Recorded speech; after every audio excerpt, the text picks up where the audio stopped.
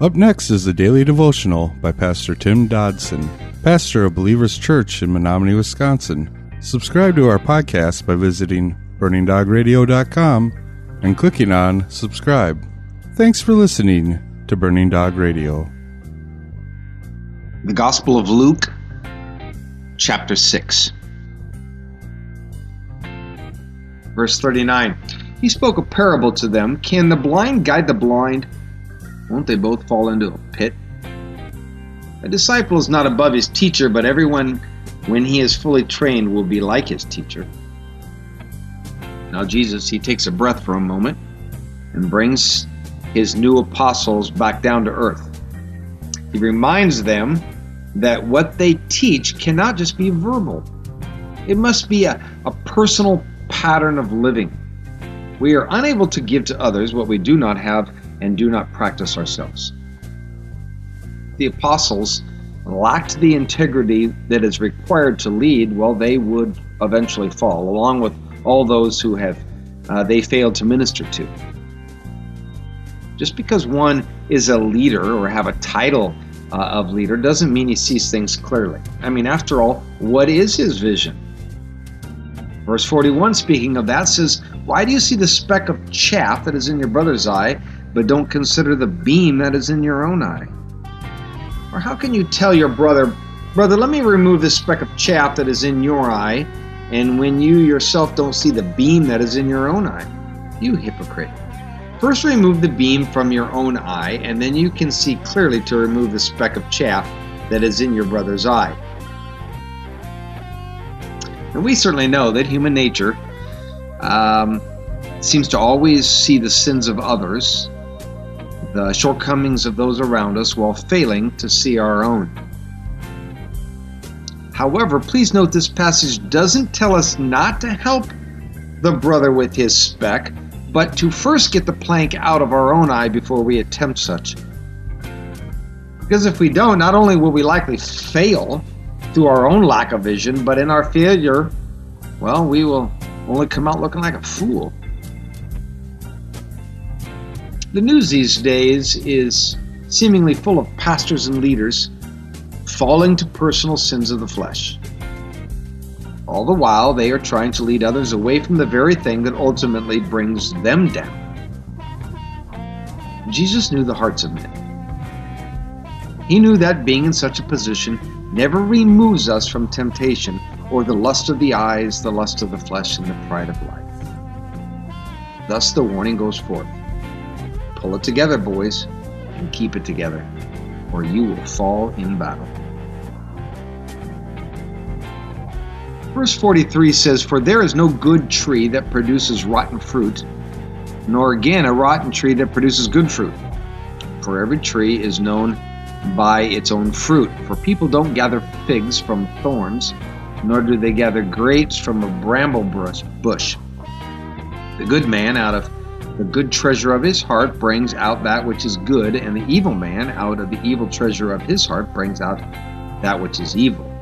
For out of the abundance of the heart his mouth speaks." Now this passage supports the idea that when Jesus decried judging others earlier in this chapter, he was not ruling out, well, what we would call checking the fruit. The truth is that who we really are is manifested by what comes forth from our lives. We often claim we are of the faithful, but our lives, well, they're only full of dead fruit or no fruit at all. How often we claim we are apple trees, but there are no apples growing. In reality, what comes out of our lives is who we really are. It is foolishness to claim we are one thing while our lives speak another. There are those around us who spew hatred and division and lies, yet they claim to be of the faithful. But our actions speak of the condition and the state of our hearts. Thus, any such false claims only fool themselves. Everyone around us sees the truth of who we are. So how do we know if a man or a woman is false? Well, by the fruit produced in their lives. If you produce division, lies, and hatred, that is the root you spring forth from. Verse 46 says, "Why do you call me Lord, Lord, and don't do the things which I say?"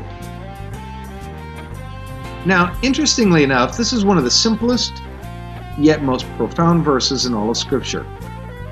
In fact, it is rather the bottom line of the faith. We say we love Him. Why is it that we refuse to do what He told us?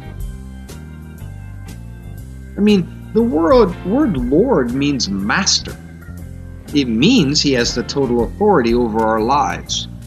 Thus, it's rather absurd to use the phrase Lord in the same sentence as we often do with the word no.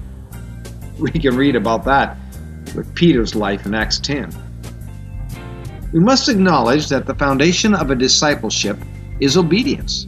It's doing the things which Jesus says, and there is no substitute. If a person claims to be a follower of Jesus Christ, that person must be willing to do what Jesus says. As the text has warned us, I cannot determine one's salvation status today, but I can say that no disciple is able to fail on this account. Now, I'm not speaking of a perfect record by any means, but our passion must be to obey. Our life makes a practice of it. We do not fight repentance, and we do not fight correction when we fail. Our failure is to obey Christ immediately. It places us outside the realm of discipleship. Verse 47 says, "Everyone who comes to me and hears my words and does them, I will show you who he is like. For he is like a man building a house who dug and went deep and laid a foundation on the rock. When the flood arose, the stream broke against that house and could not shake it because it was founded on the rock. But he who hears and doesn't do is like a man who builds a house on the earth without a foundation, against which the stream broke, and immediately it fell, and the ruin of that house was great." You know, today it seems all around me I see such houses lying in ruin. The foundation of our lives must be built on something stronger than religion and stronger than, well, mere church attendance. It must be more than service, more than financial support. Many of us have built religious houses for years, and, well, they may look good, and they may even be quite large. But without obedience, when the storms of life come, and they most certainly will, that house is going to eventually fall. Therefore, it is not just the Word that must be building blocks of that foundation. It must be obedience to the Word. 1 Corinthians 3:11 says, "For no one can lay any other foundation than that which has been laid, which is Jesus Christ." But we must build that foundation in our lives. Frankly, that requires action on our part. A bunch of rock does little good unless it is put together as prescribed. And Jesus' words on a page mean nothing to us unless we follow those directions. That was our daily devotions by Pastor Tim Dodson.